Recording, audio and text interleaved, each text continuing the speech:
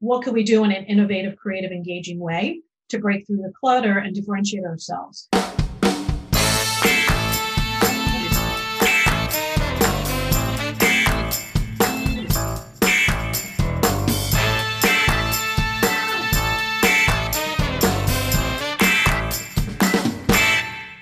Okay, welcome back to the Marketing Playbook, presented by Details Interactive.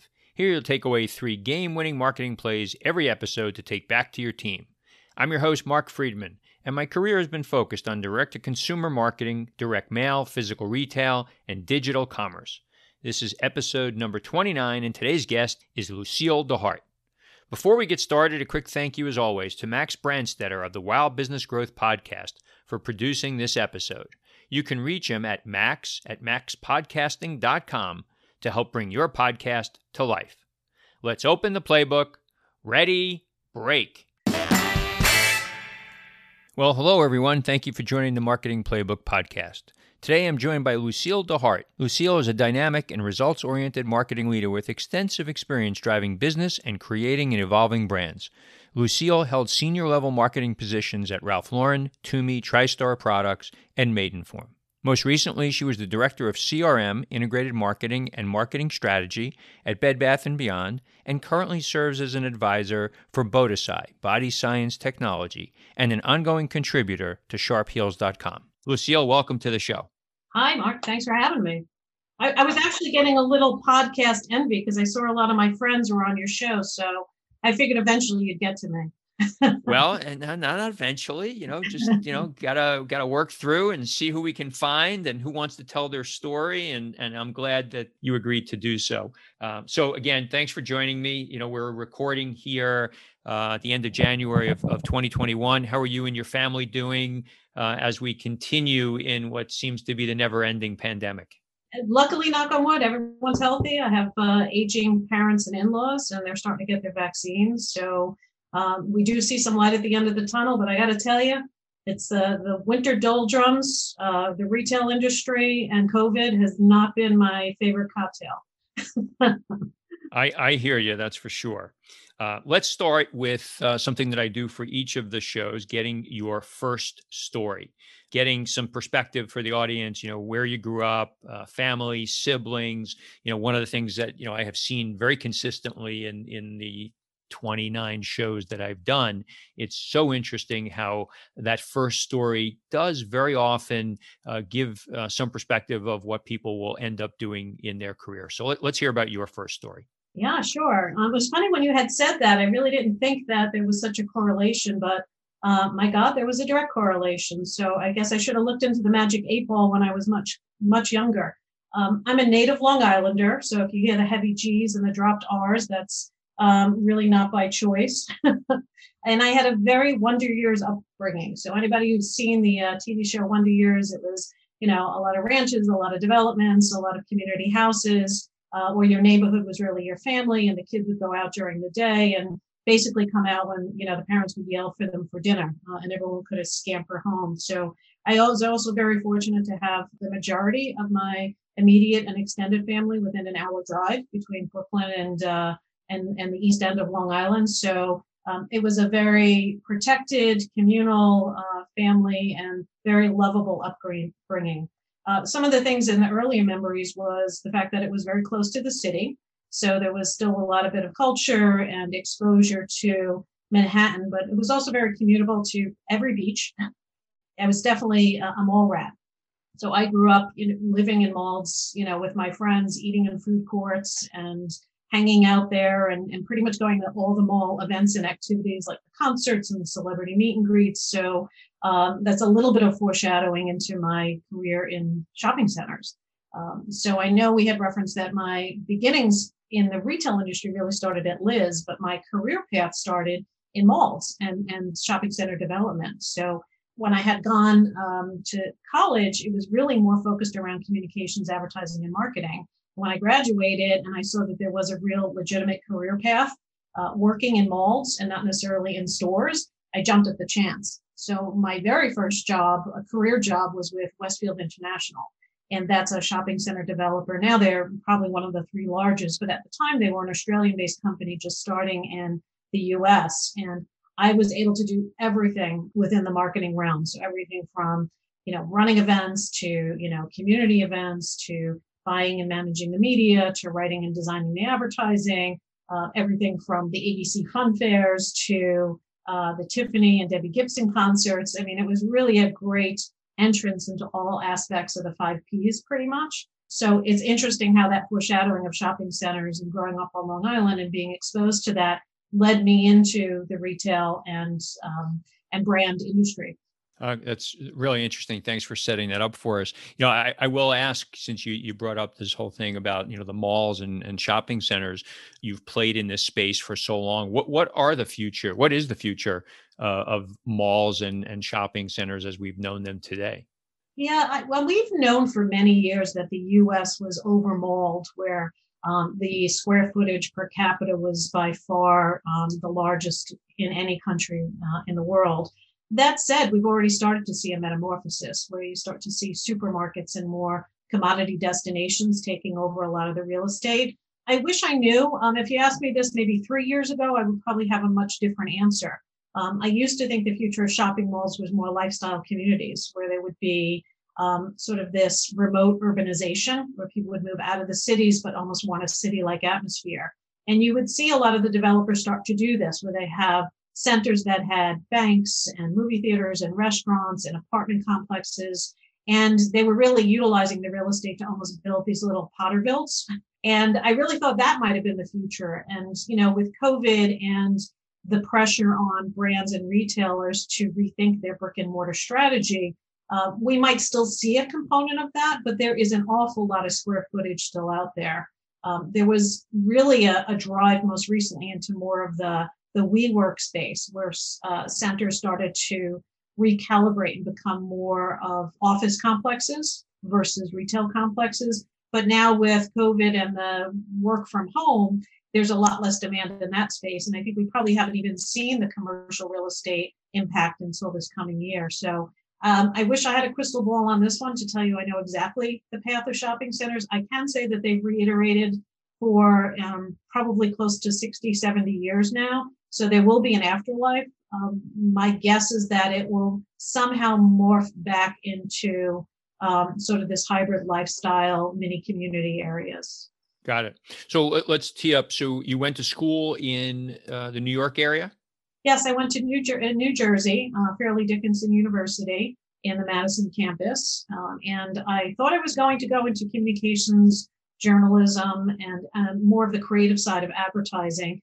And the more courses I had taken on the advertising front, the more engaged I became on the business side of the advertising, what was driving the campaigns, what was the logic and or objectives from a business standpoint, which led me more down the marketing side. But I kind of piecemealed my degree. I definitely was more on the art side when I started in the business, and sort of the commerce science side I evolved throughout my career. So, you talked about yourself as a marketer. What kind of marketer would you describe yourself as? Yeah, I've always said that I was an innovative ROI-driven marketer, which is, a very flattering way of saying that I'm in that unique realm. And I heard some of your other guests also say this. So I guess you attract these kind of people where I do have a balance of the art and commerce, right? Some people come up through the data science side. Some people come up through the creative side. Eventually, you morph and find middle ground for the people that really are scalable, that can get to the next level and understand how to manage both aspects of marketing.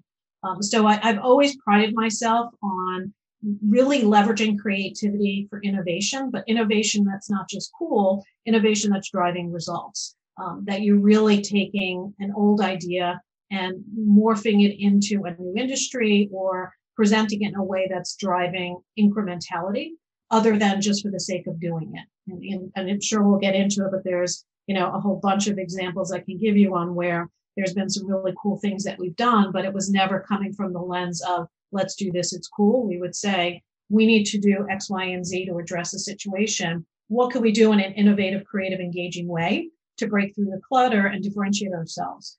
So I'll give you a really high level example here around most recently at Bed Bath & Beyond. I was an audience business owner is what we called it within the marketing life stages group.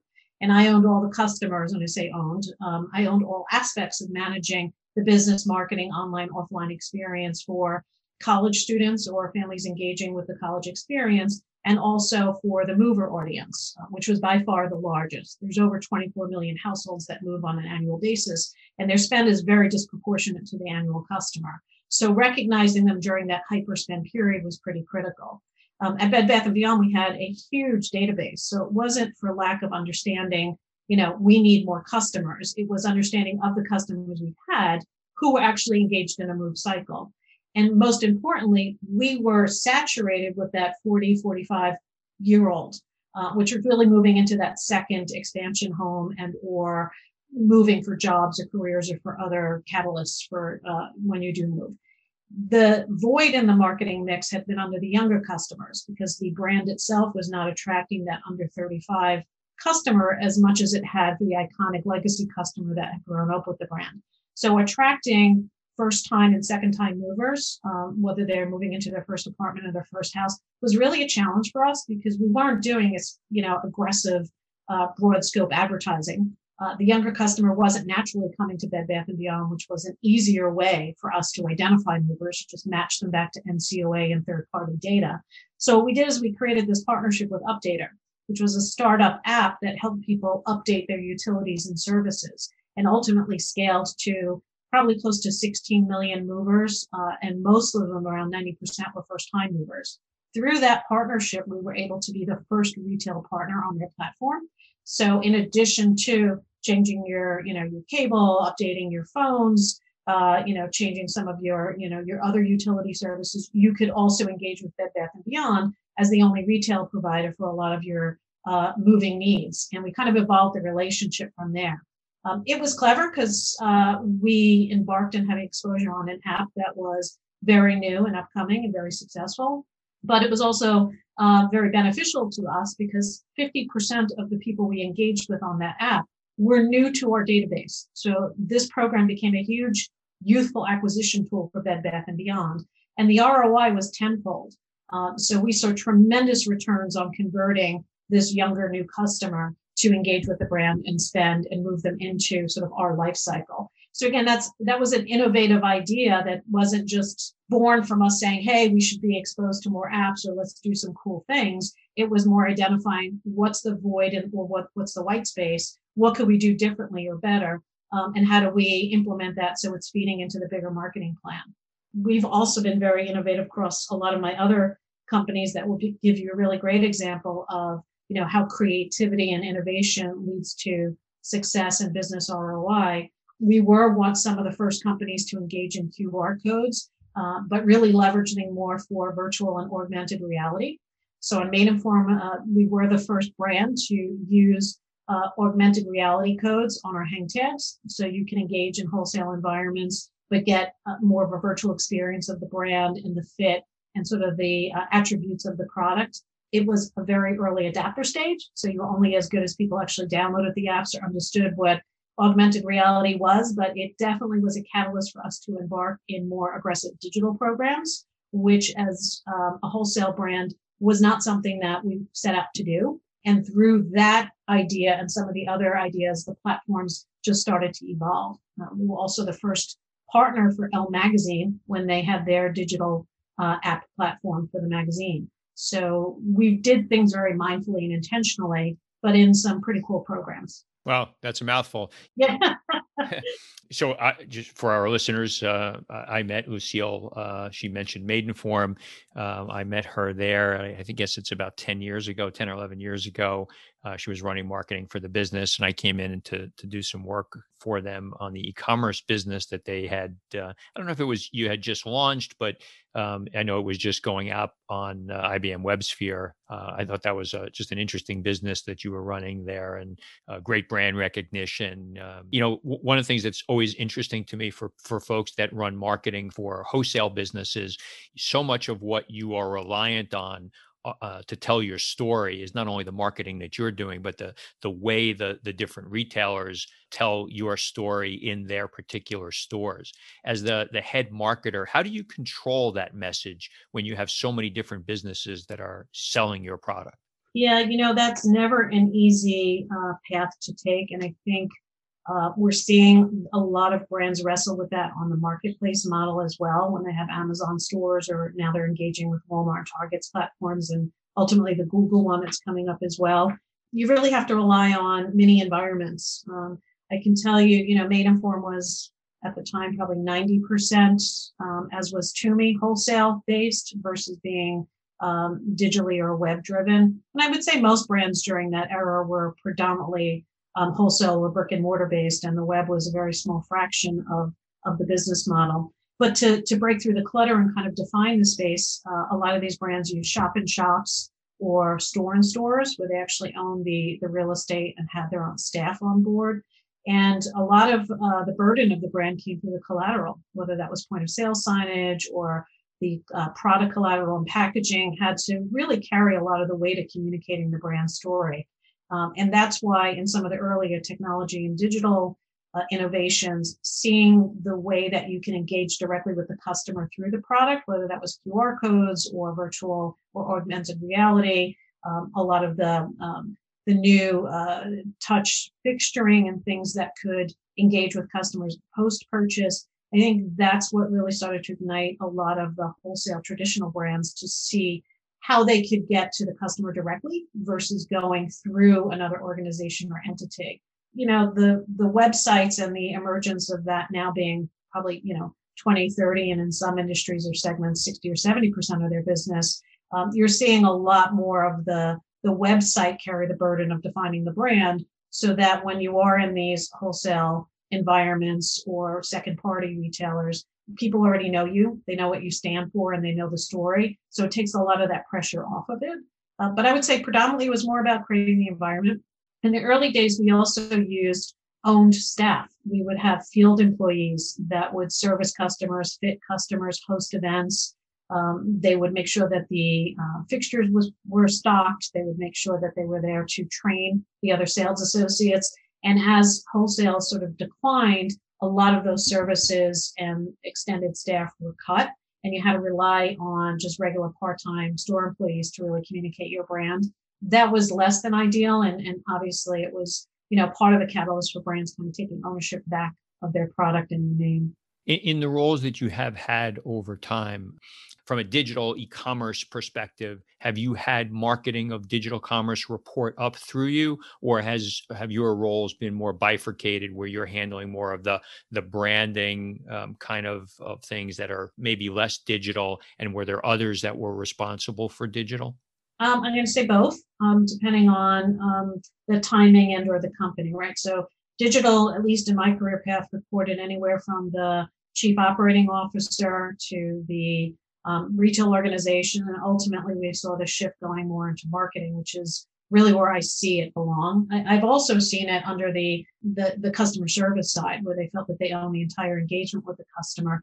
I think that's probably the least effective, considering the call centers and the customer service tools don't really blend well with the web platforms. But with the emergence of chat and some of these virtual associates and virtual services, it might make more sense today. So yes, I've touched digital in a variety of different parts of my career and owned aspects of it. It wasn't clearly in more wholesale in those environments when we were just starting with websites like at Maidenform, or probably was at Maidenform twice, but pretty much in the early days of Toomey even, that was a very small fraction. It was used mostly as a branding and product tool. There wasn't a lot of energy. So my oversight on that was much more around customer acquisition, the email marketing, the CRM programs, the homepage and creative, not so much around the optimization and merchandising of the site. It was almost a secondary channel for us. Where I really got much more engaged in sort of database and customer direct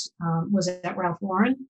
And then certainly most recently at Bed Bath & Beyond in my roles at TriStar, where the web channel was a direct extension of communicating and selling to the customers as an omni platform.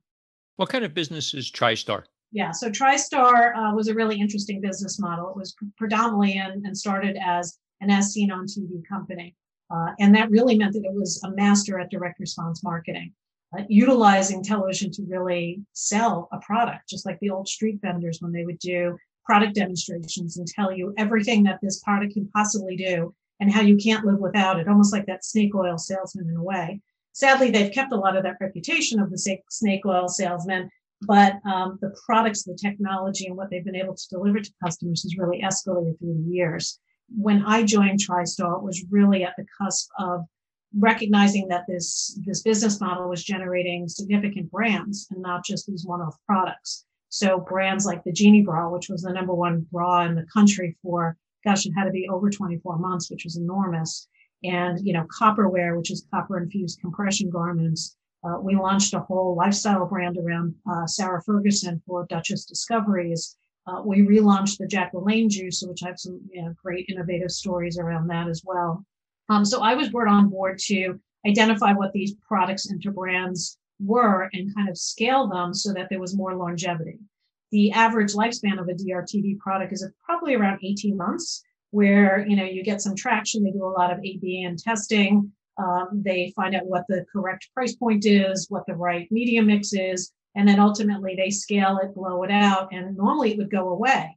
But transitioning that product to retail, given all of the television demand, became very profitable second life in these products. But they needed to be merchandised. They needed to be managed. All of a sudden, there was a lot of customer information available so that you can continue to maintain the brand longevity. So in that role, I played a very critical part in not only optimizing the user experience, but developing content on the websites, partnering and managing with the wholesale partners for point of sale presentation, and really developing an entire brand strategy for each of these products that got to a very scalable size. The devil's in the details. You've probably heard that phrase time and time again in your professional life. Projects get started with great intentions, but you no longer have the time to pay attention to the little things that can make the difference between success and failure. At Details Interactive, you can discuss your business with a seasoned direct-to-consumer marketing executive who has helped launch and grow web businesses and integrate multi-channel marketing initiatives. Learn more at detailsinteractive.com. Let's talk about culture for a second. When I was doing my review of the different businesses, my perception, and obviously sometimes perceptions could be wrong, you have had a wide array of different businesses, and it feels like the cultures may have been pretty different in these businesses. We don't need to, harp on any particular one and their good or bad culture, but talk about the culture, how you've been able to adapt yourself, maybe a little bit your personality, how you interact with the people based upon the culture that precedes you when you get to this business. Yes, I have worked for quite a diverse group of brands and cultural environments that are very vastly different. So I would say the epitome of culture was at Ralph Lauren. Luckily, I had a personal aesthetic for that brand, so it wasn't too much of a challenge. My aesthetics, my taste, my wardrobe was very equestrian and sort of traditional in many aspects. But even then, I didn't quite get it right. There's a whole vernacular at Ralph Lauren. When you think of culture, it's not just environment, it's how people carry themselves, the language, how meetings are run, what's acceptable and not acceptable, sort of those hidden rules that you don't know until you either break them or someone tells you. So there was quite a bit of a learning curve at Ralph Lauren. Luckily for me, I had a counterpart. I was in the retail segment, and I had a counterpart who was in the wholesale segment that we started on the same day.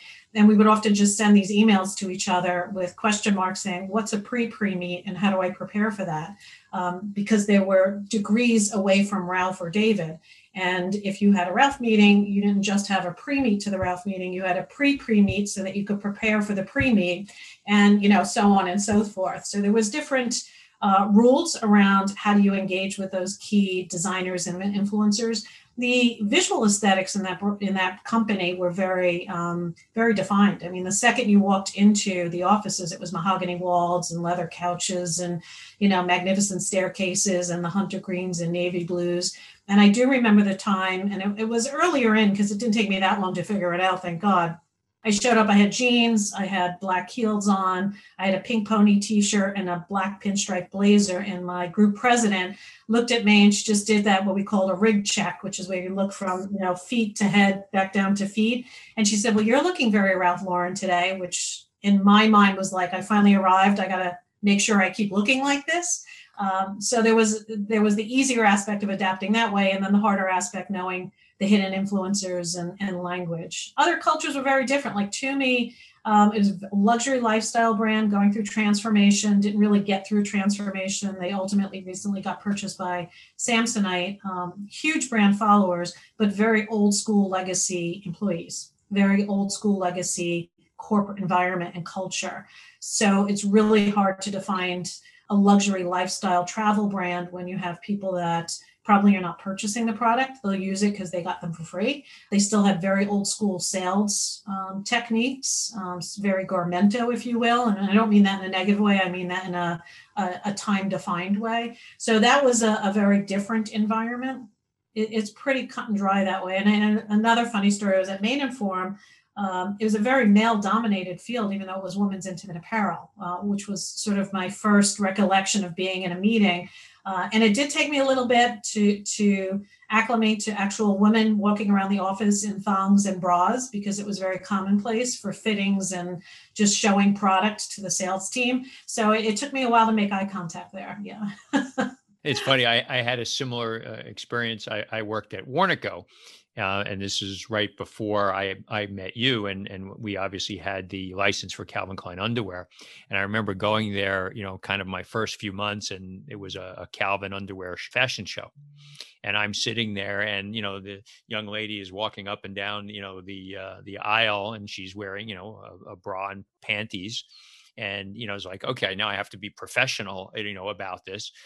So yeah, I had that similar experience. So just in going back on the culture, did you find that it was difficult for you? We all have our certain own internal culture. Was it hard for you to morph from one to the other, or you just kind of figure it out? I wasn't difficult. You just have to be mindful. And maybe early in my career, I was naive. I showed up as myself everywhere I went. And it wasn't until sort of the midpoint of my career that I realized I might have to present myself differently to be effective. I enjoyed understanding the cultures, but it's definitely a mindset. It's not just what you wear, it's what you say. We used to joke that, people were very polite at Polo. They called it Polo politeness. So I'm a little bit more scrappy and outspoken and direct. That probably wasn't the best for the culture, although I became very endearing to everyone because that's who I was and that's how I showed up. In other organizations, if you weren't like a TriStar, it was very effective to be direct and outspoken and not be as polished or polite in meetings, because it was a very dynamic, entertainment oriented environment, very media driven. So, learning what tools and how to apply yourself in different situations. Was it easy or hard? I would just say anyone could do it. You just have to be mindful. The biggest learning for me is to understand who are the hidden influencers and decision makers. And I think that's part of any kind of career training. And people don't always tell you that when you go through business classes or business school, or even earlier in your career, even mentors, for them to really say, I know you're presenting to this person, but you're really looking to get that person on board, because they're going to be the ones that chirp in the ears outside the meeting. So that whole meeting outside the meeting for me was a massive learning curve. Again, because whether I was naive or just the fact that I wear, my ideas and my opinions on my sleeve, because I'm a very transparent partner, that took a little bit for me to truly understand. But again, it's just a matter of, if you can understand and assess before you sign up for a part in the play, you'll be far better off to know how to be effective in different cultures and environments. A lot's changed in measurement of media spend and how we mix the dollars, from one tactic to another. You've been, at this for quite a while. You've seen the insurgence of digital come into play. How do you think about, as a marketer, where I'm going to spend my dollars, and then in addition to that, where do I spend the next dollar? How do I figure out and change? I've done a bunch of speaking, and we kid around about the A word, attribution, and nobody ever wants to talk about it, so we kind of leave it to the last question. But as a marketer, how are you thinking about all that? Yeah, I wrote a blog a while ago on how I miss the old days of billboards and 4 network TV stations. with the emergence of just, cable and content, and the digital platforms relatively new in this space. It's just, as consumers started to move away from downtowns and urban communities, and even, through the days of shopping centers, how you engage with them, really shifted to database and direct mail, ultimately the web, webs and digital platforms. And now it's just expanding exponentially to the point of over confusion. Where to spend, or the type of measurements? Gosh, it's, I got asked this question somewhat recently on a panel, and they said, well, what would your ideal marketing mix be, or where would you spend your media dollars? And I just point blank said, well, it depends on what your business objective is. You can't just say, this is the most effective media, or if you gave me $1 million, here's how I'd spend it. I would really have to identify what is your primary business and or marketing objective. And hopefully they're the same thing or very parallel to one another. If it's truly brand awareness and top of funnel, where you see value may be a little bit less financially quantifiable and maybe more impression based or view based.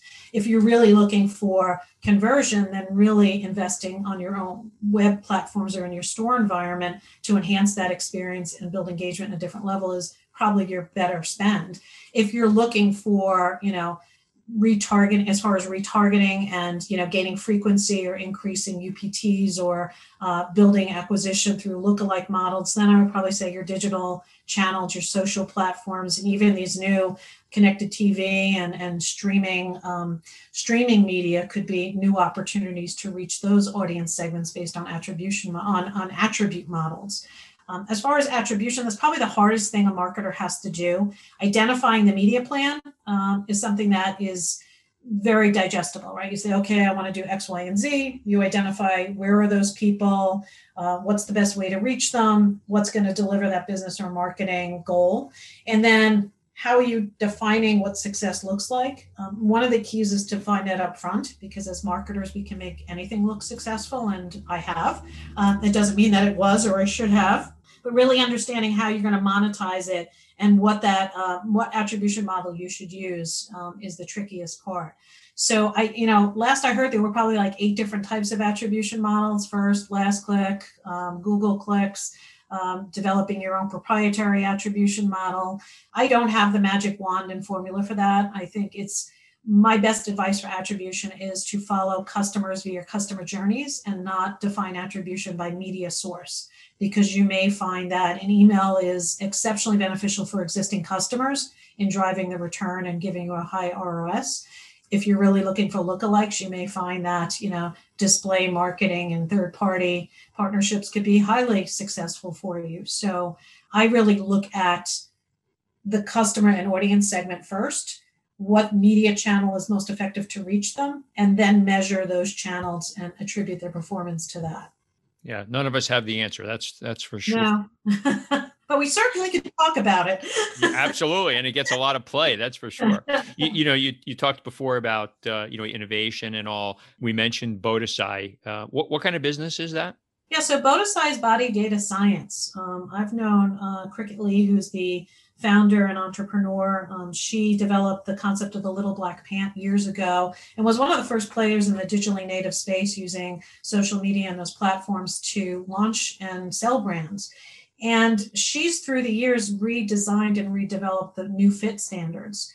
Most people don't know that a woman's fit size, 2, 4, 8, 10, 12, was based on sort of mid-century military women's body forms. And they were really around, chest, waist, and hips. And then pattern makers would just take that core size and scale it up or down. But it didn't take into accountability shape, pear size, apple size, genetics, different types of racial diversity that affect body shape. And Cricket has done thousands and thousands of fits and standards and interviews and has come up with a proprietary technology that can be applied on any retailer website. And it minimizes returns by over 70%. And being in retail, that's probably the greatest waste of revenue is the lost income from things you've sold that come back to you. And a lot of times in apparel, it's because it's the wrong fit. And most of the fit issues are because every designer and every retailer uses their own design standard based against that scalable, 1950s model of 2, 4, 6, 8, 10, 12, et cetera. So she now has this software as a service logic, body data science, that allows for that technology to be applied to any digital website or even retail website with now, buy online, pick up at store, or pick up at curbside. That reduces returns, but more importantly, guarantees a really great fit across brands and across product lines, which is pretty innovative. So it's in its earlier stages. We're currently looking at some crowdsourcing to, there was my Long Island, if you pick that up. Sourcing. I got it. Yes. I'm a Brooklyn guy. And as soon as it came out, I'm like, there it is. It comes out when I talk a bit. It'll come out more. You should almost have like a game show or a quiz. Identify the G's, the R's, and the S's. We'll give them a prize, Mark. How's that? So she's really ahead of the curve. I mean, obviously, getting this technology adopted by retailers is quite a hurdle. So she's going to go the direct route herself. So similar to what she did with the Little Black Pant, launching a unique proprietary line based on this fit standard, and then do the proof concept and then carry that into other. It's an easy sell once they understand the logic. She's been at this. She had another business where I met her. Was it Fit Logic? Was that what it was called? Fit Logic. She parted ways with those partners, but a lot of the concepts, the technology, and the development was hers. They hit some limitations on where they were going to take that business model, and she's evolved it and made it more modern. So she's reinventing that whole business concept. But yes, that's her. She's been at this a while, and I think the timing more than anything is quite perfect, particularly because so many people are shopping more online. For sure. And even though there's no resistance to doing that, the return rate really hasn't changed. Yeah, she's interesting. I've talked to her quite a bit over the years, while she was trying to pile through that, that previous incarnation. So she's clearly got some good ideas here. So that's great. So just last quick question before I get into our 2-minute drill here. Talk about mistakes that you've made, and lesser about the mistake and more about how you deal with them. How do you deal with the mistake that you have to take ownership of, and perhaps how somebody on your team may have made a mistake? What do you take away from those? I don't really make mistakes, Mark. So actually, it's the only way I've learned but I always tell people, they're like, what advice would you give? I'm like, well, don't do these things because I've done them and clearly that didn't work. I haven't made too many technical mistakes because I feel like you can almost avoid that. But when I have, they haven't been devastating. I would say the first step is, hey, don't panic. Identify what the mistake was. Identify the scope and the impact on the business, right? Because there are big mistakes and there's little mistakes. There's mistakes that catalyst into, reoccurring into other areas that impact more people. So I would just say do a quick due diligence on what exactly, situation you're dealing with. The second thing I would say is come up with resolutions. There's nothing worse than somebody that says, I made a mistake but doesn't know how to solve it, because you're putting that burden on your partners, your colleagues, your boss, your staff. So basically assess the situation, come up with some kind of resolution on what you think could fix it, either short-term or long-term, and then take accountability and make sure that you communicate to all of the potential impacted partners and say, hey, this happened. This is what I think we could do to fix it or address it and prevent it from happening or the likelihood of it happening again. And then just take charge of spearheading that change. And I think you tend to gain more respect because everyone knows people have missteps and do things wrong. What's infuriating is when they point fingers or don't own it or don't try to fix it. When they try to hide in the corner, that's probably the worst thing you could do. Yeah, totally agree. Well, we're down to the end of the show where we do our 2-minute drill. I've got 7 questions that I'd like to ask you. 1 or 2 word answers. First things that come into your mind. Ready? You ready? Yes, I'm ready. Okay. All right. A brand that you admire or that inspires you? I'm wearing it. Warby Parker. I am in love with this eyeglass brand. From the concept of them doing, at-home try-ons to their new virtual app where you can try it on their try-on glasses, which is perfect for the COVID time. I just think they have made a commodity into a fast fashion statement, and I love it. That's great. Favorite app on your phone? Boxed. It's bulk selling at a value price. Last website other than Amazon that you shopped from? Yeah, it's going to be boxed. All right. This week. Box wins. Okay. Something that you're not good at, but that you wish that you were. Singing. I always wanted to sing well, if not for me, for everyone around me. Charitable organization that you're passionate about. Summit Animal Rescue. I'm a huge animal enthusiast, so really anything related to animal rescue and aid. Okay. If you had one superpower, what would it be? Yeah, I actually did a little homework on this question, Mark, because I admired everyone that said world peace, fix the environment, do this. I got to tell you, if I had a superpower, it would be predicting winning lottery numbers and anticipating stock market trends. And I'm not embarrassed by that. That's good. Well, yeah. And somebody asked me, and, I'd want to be able to, pick the horse in the race that's going to win, all those types of things. So think of all the good I could do with that money. Absolutely. Other than family, what is your most prized possession? Well, I consider my pets part of my family, so I'm going to eliminate them. I would say I have a 65 white Mustang convertible. Wow. Cool. Yeah. That's cool. Okay. Sounds good. So, Lucille, thanks so much. Where can people reach out to you on social media if they have questions or just want to talk? Yeah, the best platform, and I'm sort of an open, accepting LinkedIn partner, would be on LinkedIn. And you can find me under Lucy DeHart or Lucille DeHart. And then also I have a website, mktmarketingservices.com.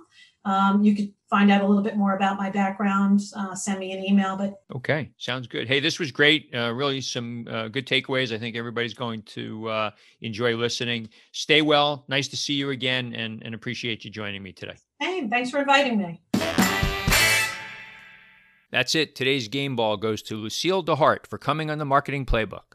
To me, today's 3 game-winning marketing plays were as follows. Number 1, Lucille talked about what to do when you make a mistake. Do not panic, identify the scope and impact on the business, determine the possible resolutions, and most of all, take accountability. We all make mistakes. It's what you do after the mistake that really matters. Number 2, the pre-meet. I've used this technique throughout my career as well for really important meetings. If you're presenting to senior management, identify who on the team can be helpful in running through the agenda and a high-level review of the content. This preparation work will help get everyone aligned on the messages to be delivered. And number 3, measuring success. All too often, we embark on tasks without a clear understanding of how we're going to measure whether the work is successful or not. Part of why we avoid this could be the fact that measurement is tough to do. Even if it is, identify something, even non-numeric type things, so that everyone has some idea of what you're trying to achieve. Thank you, Playbook marketers, for listening to another episode. If you want to check out more pages of the Marketing Playbook, make sure to subscribe on your favorite podcast spot and leave us a 5-star review on Apple Podcasts. You can also follow us on Twitter at DetailsInteract and learn more at detailsinteractive.com. Until next time, the devil is in the details.